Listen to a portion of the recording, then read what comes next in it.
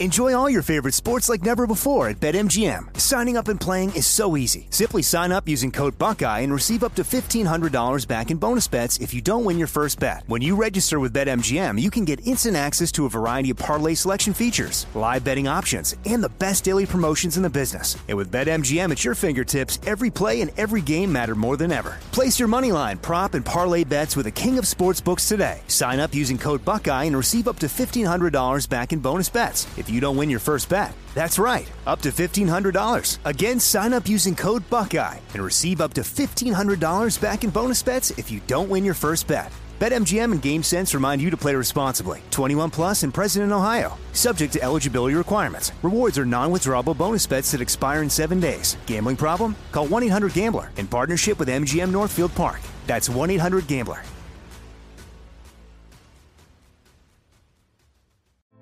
Hey girlfriends, it's me, Carol Fisher, back with another season of the global #1 podcast, The Girlfriends.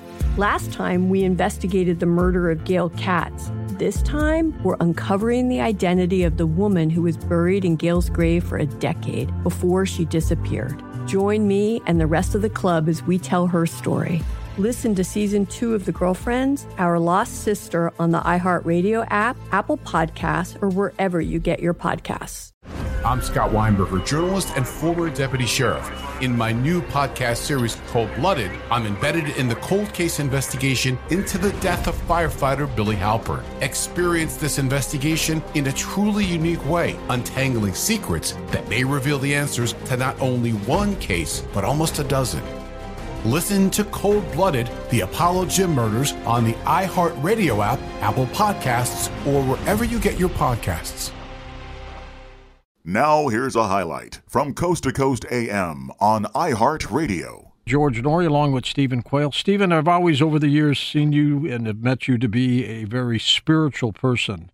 So here's the $64,000 question. Are the angels fallen ETs or are the ETs fallen angels? Well, first of all, fallen angels, 1/3 of the angels, and they're innumerable. You know, somebody always wants to ask me. The ETs many of them are the fallen angels' genetic attempts at creation. That's what a lot of the artifacts are showing. You know, when Zecharia Sitchin put out his different books on, and the word Anunnaki came into the, if you will, the contemporary language, okay, it literally meant from those it meant those who from heaven fell. So the word fallen and fell are similar to both the biblical account of 1/3 of the nation of the angels in heaven rebelling. And what's interesting, George, is all of the beings that we're seeing on all of the different artifacts. By the way, we've turned over, I think, close to 40 different alien species. Now, what's interesting about that is some of the oldest records in antiquity are always talking about the hybrid beings, obviously being everything from satyrs. We're seeing hybrid creatures now. People are getting freaked out because a lot of the things are coming into our dimension. I would say they're trans-dimensional beings and entities.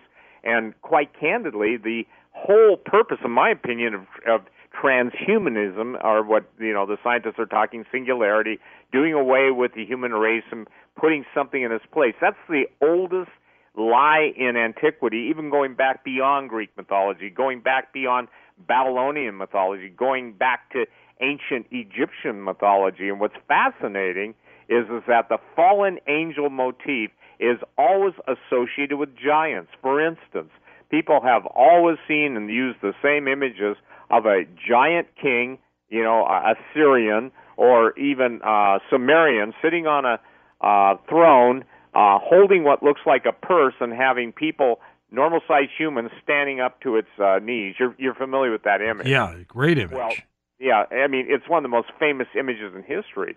Well, very few people understand that there is if you will, a dictionary and also a timing sequence called Manetho's Table of Kings that literally goes back 450,000 years before men even existed on the planet.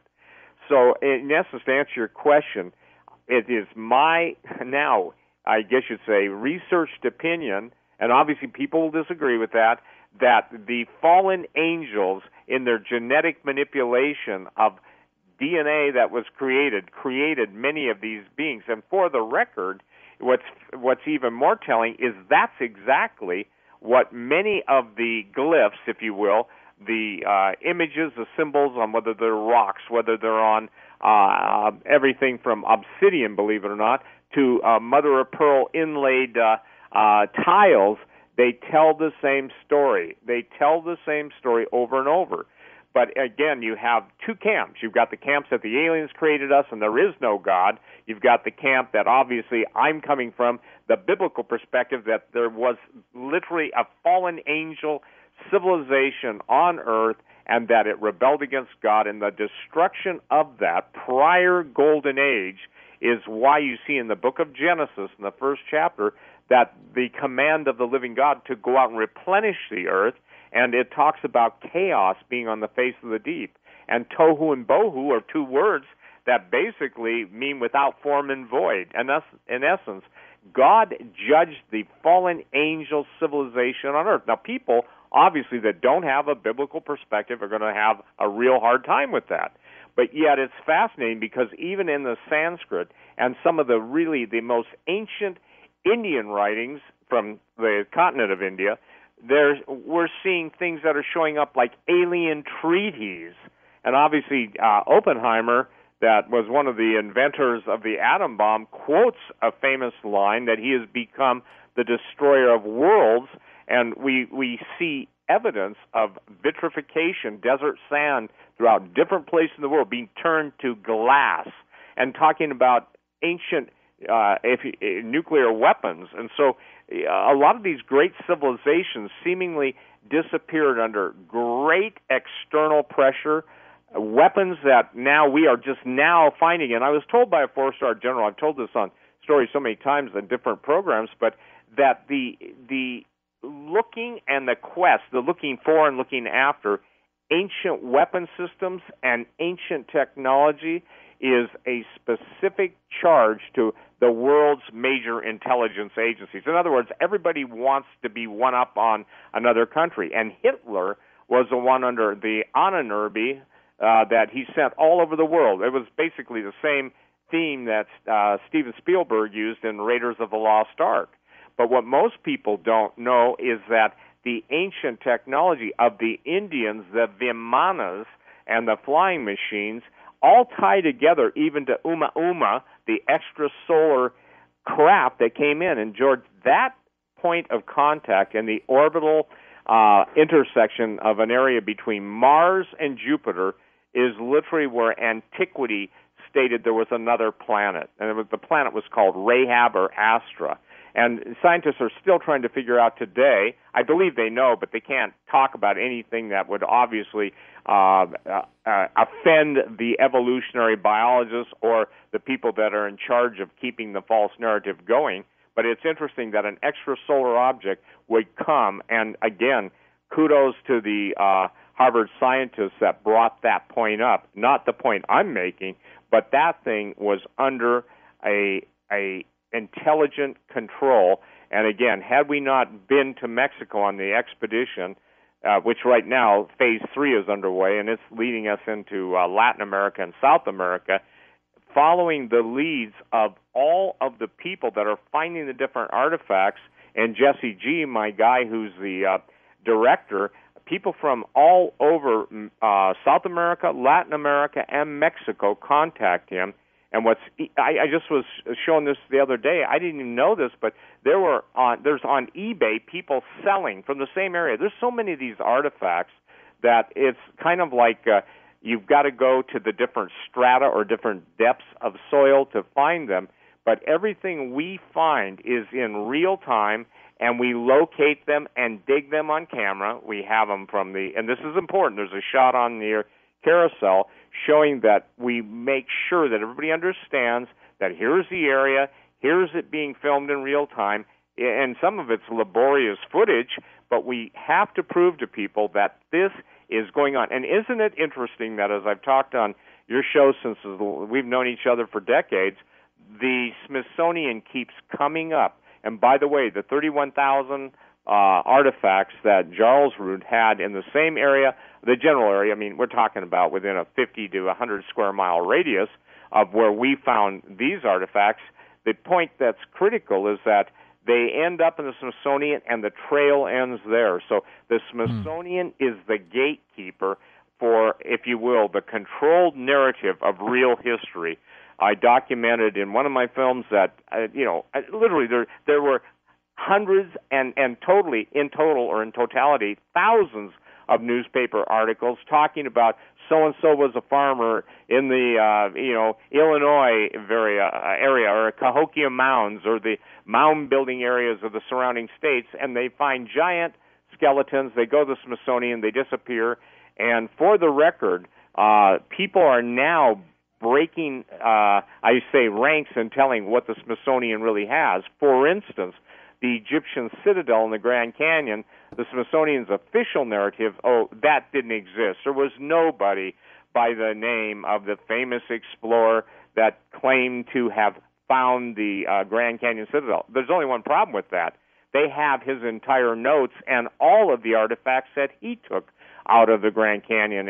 In our documentary film, and it's on the trailer too, we're providing people with an understanding that if you control the narrative, we're watching that happening on the whole world stages, World War III, nuclear war, that's not the scope of tonight's interview, but the point is, enjoy all your favorite sports like never before at BetMGM. Signing up and playing is so easy. Simply sign up using code Buckeye and receive up to $1,500 back in bonus bets if you don't win your first bet. When you register with BetMGM, you can get instant access to a variety of parlay selection features, live betting options, and the best daily promotions in the business. And with BetMGM at your fingertips, every play and every game matter more than ever. Place your moneyline, prop, and parlay bets with the king of sportsbooks today. Sign up using code Buckeye and receive up to $1,500 back in bonus bets if you don't win your first bet. That's right, up to $1,500. Again, sign up using code Buckeye and receive up to $1,500 back in bonus bets if you don't win your first bet. BetMGM and GameSense remind you to play responsibly. 21 plus and present in Ohio. Subject to eligibility requirements. Rewards are non-withdrawable bonus bets that expire in 7 days. Gambling problem? Call 1-800-GAMBLER in partnership with MGM Northfield Park.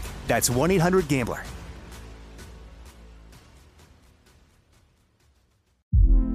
Hey girlfriends, it's me, Carol Fisher. I'm so excited to tell you about the brand new series of The Girlfriends. In season 1, we told you about the murder of Gail Katz at the hands of my ex-boyfriend Bob. At one point, a woman's torso washed up on Staten Island and was misidentified as Gail. She spent 9 years in Gail's grave, and then she just disappeared. It's almost like it's become this moral obligation to find her. And that's what we're going to do. Find this missing girlfriend and tell her story. With the help of some of your favorite girlfriends from season 1, like my producer, Anna. Oh my God. My friend, Dr. Mindy Shapiro. Hi, it's Dr. Shapiro, and I'd like to speak with the deputy medical examiner. And of course, Gail's sister, Elaine Katz. Having no closure, it kills you. Join us as we try to solve a 35-year-old cold case. It's not going to be easy, but it's going to be one hell of a ride. What? I can't believe this. Listen to season 2 of The Girlfriends, Our Lost Sister on the iHeartRadio app, Apple Podcasts, or wherever you get your podcasts.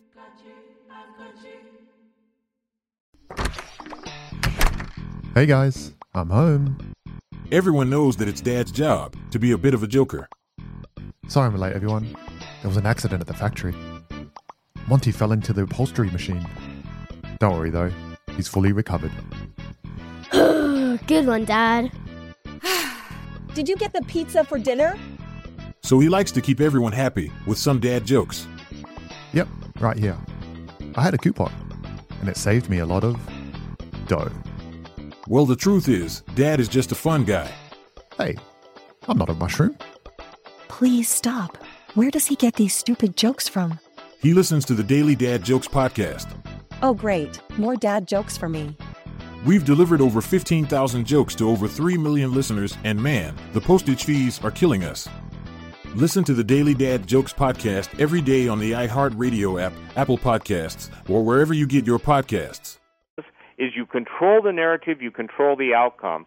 And so getting back to the original point, the government has a lot of reasons to cover up. There are over at least that we've uncovered that are in the glyphs, 12 to 14, because the other two are being deciphered right now, of agreements. And when you see agreements going back, 7,000, 8,000 years between the aliens and humans, whether they're in India, whether they're in Egypt, whether they're in Angkor Wat, all over, there are these secret agreements. So it's fascinating that right now, as again, the skies above are telling a very different story than the false narrative that, and I can't believe the senators and the congressmen and the government still believes that, gee, we don't know what these things are. They know perfectly well. Stephen, with a couple minutes before the break, we're going to take calls with you next hour. Tell us about the Egyptian and alien connections in the America's film.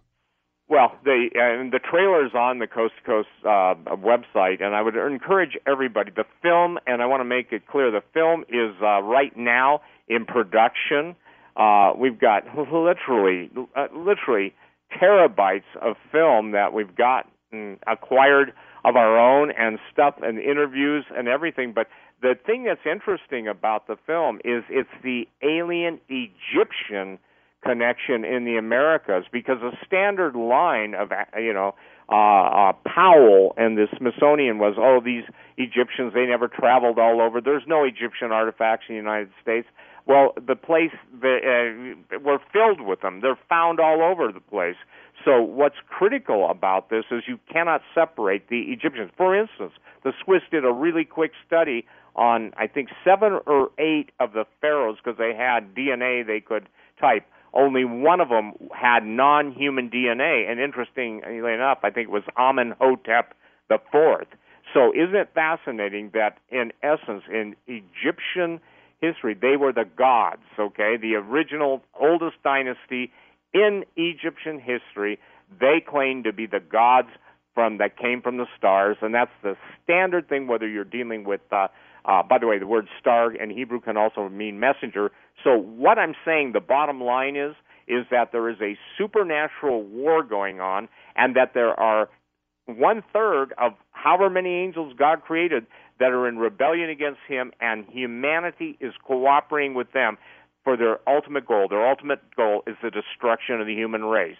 And I think people are seeing that every day and watching different videos of all the different revelations that are coming out of what I call injecticide. Monday is Christopher Columbus Day, and I think you contend the Egyptians got here before he did. Absolutely, and I think all of the when they're talking about the anger over Christopher Columbus. Let me tell everybody this: Columbus, and the naming of America. They claim, classic history says it was named after Amerigo Vespucci.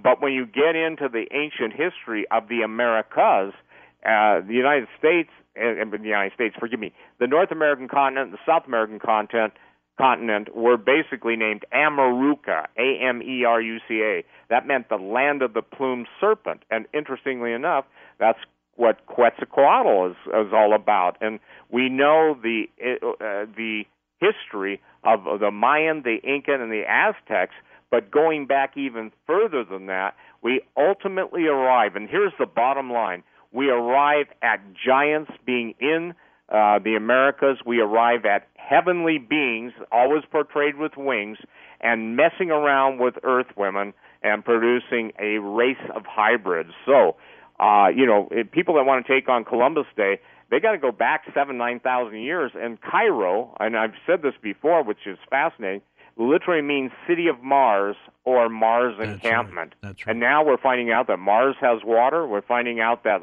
there might be life on some of the Martian microscopic life. And everything we were told wasn't true about Mars is now coming to pass, that, hey, there really were canals of water on Mars. The ice caps really do melt.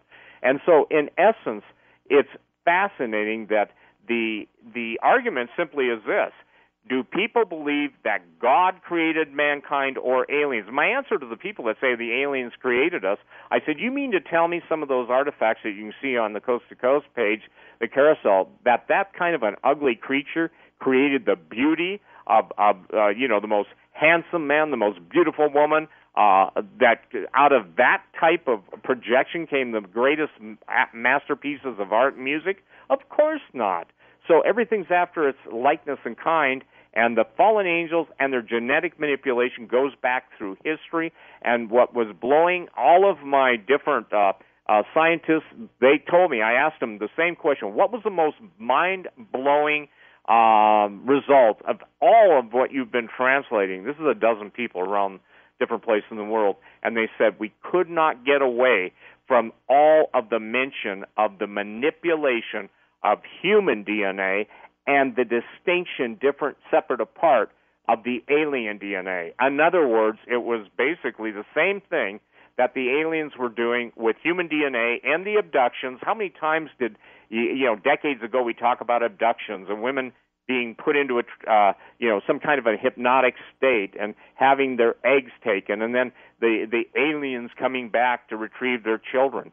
That's the oldest narrative in the world of the genetic manipulation of womanhood that has been taking place, and we're seeing it now more and more. And I think, George, what we're watching, if you will, is a recreation of Genesis 6 on a laboratory basis that said the sons of God saw that the daughters of earth were fair, came unto them, and produced a race of giants, which are called the Rephaim. Listen to more Coast to Coast AM every weeknight at 1 a.m. Eastern, and go to coasttocoastam.com for more. Hey girlfriends, it's me, Carol Fisher, back with another season of the global #1 podcast, The Girlfriends. Last time, we investigated the murder of Gail Katz. This time, we're uncovering the identity of the woman who was buried in Gail's grave for a decade before she disappeared. Join me and the rest of the club as we tell her story. Listen to Season 2 of The Girlfriends, Our Lost Sister, on the iHeartRadio app, Apple Podcasts, or wherever you get your podcasts. I'm Scott Weinberger, journalist and former deputy sheriff. In my new podcast series, Cold Blooded, I'm embedded in the cold case investigation into the death of firefighter Billy Halpern. Experience this investigation in a truly unique way, untangling secrets that may reveal the answers to not only one case, but almost a dozen. Listen to Cold Blooded, the Apollo Gym Murders on the iHeartRadio app, Apple Podcasts, or wherever you get your podcasts. Imagine you're a fly on the wall at a dinner between the Mafia, the CIA, and the KGB. That's where my new podcast begins.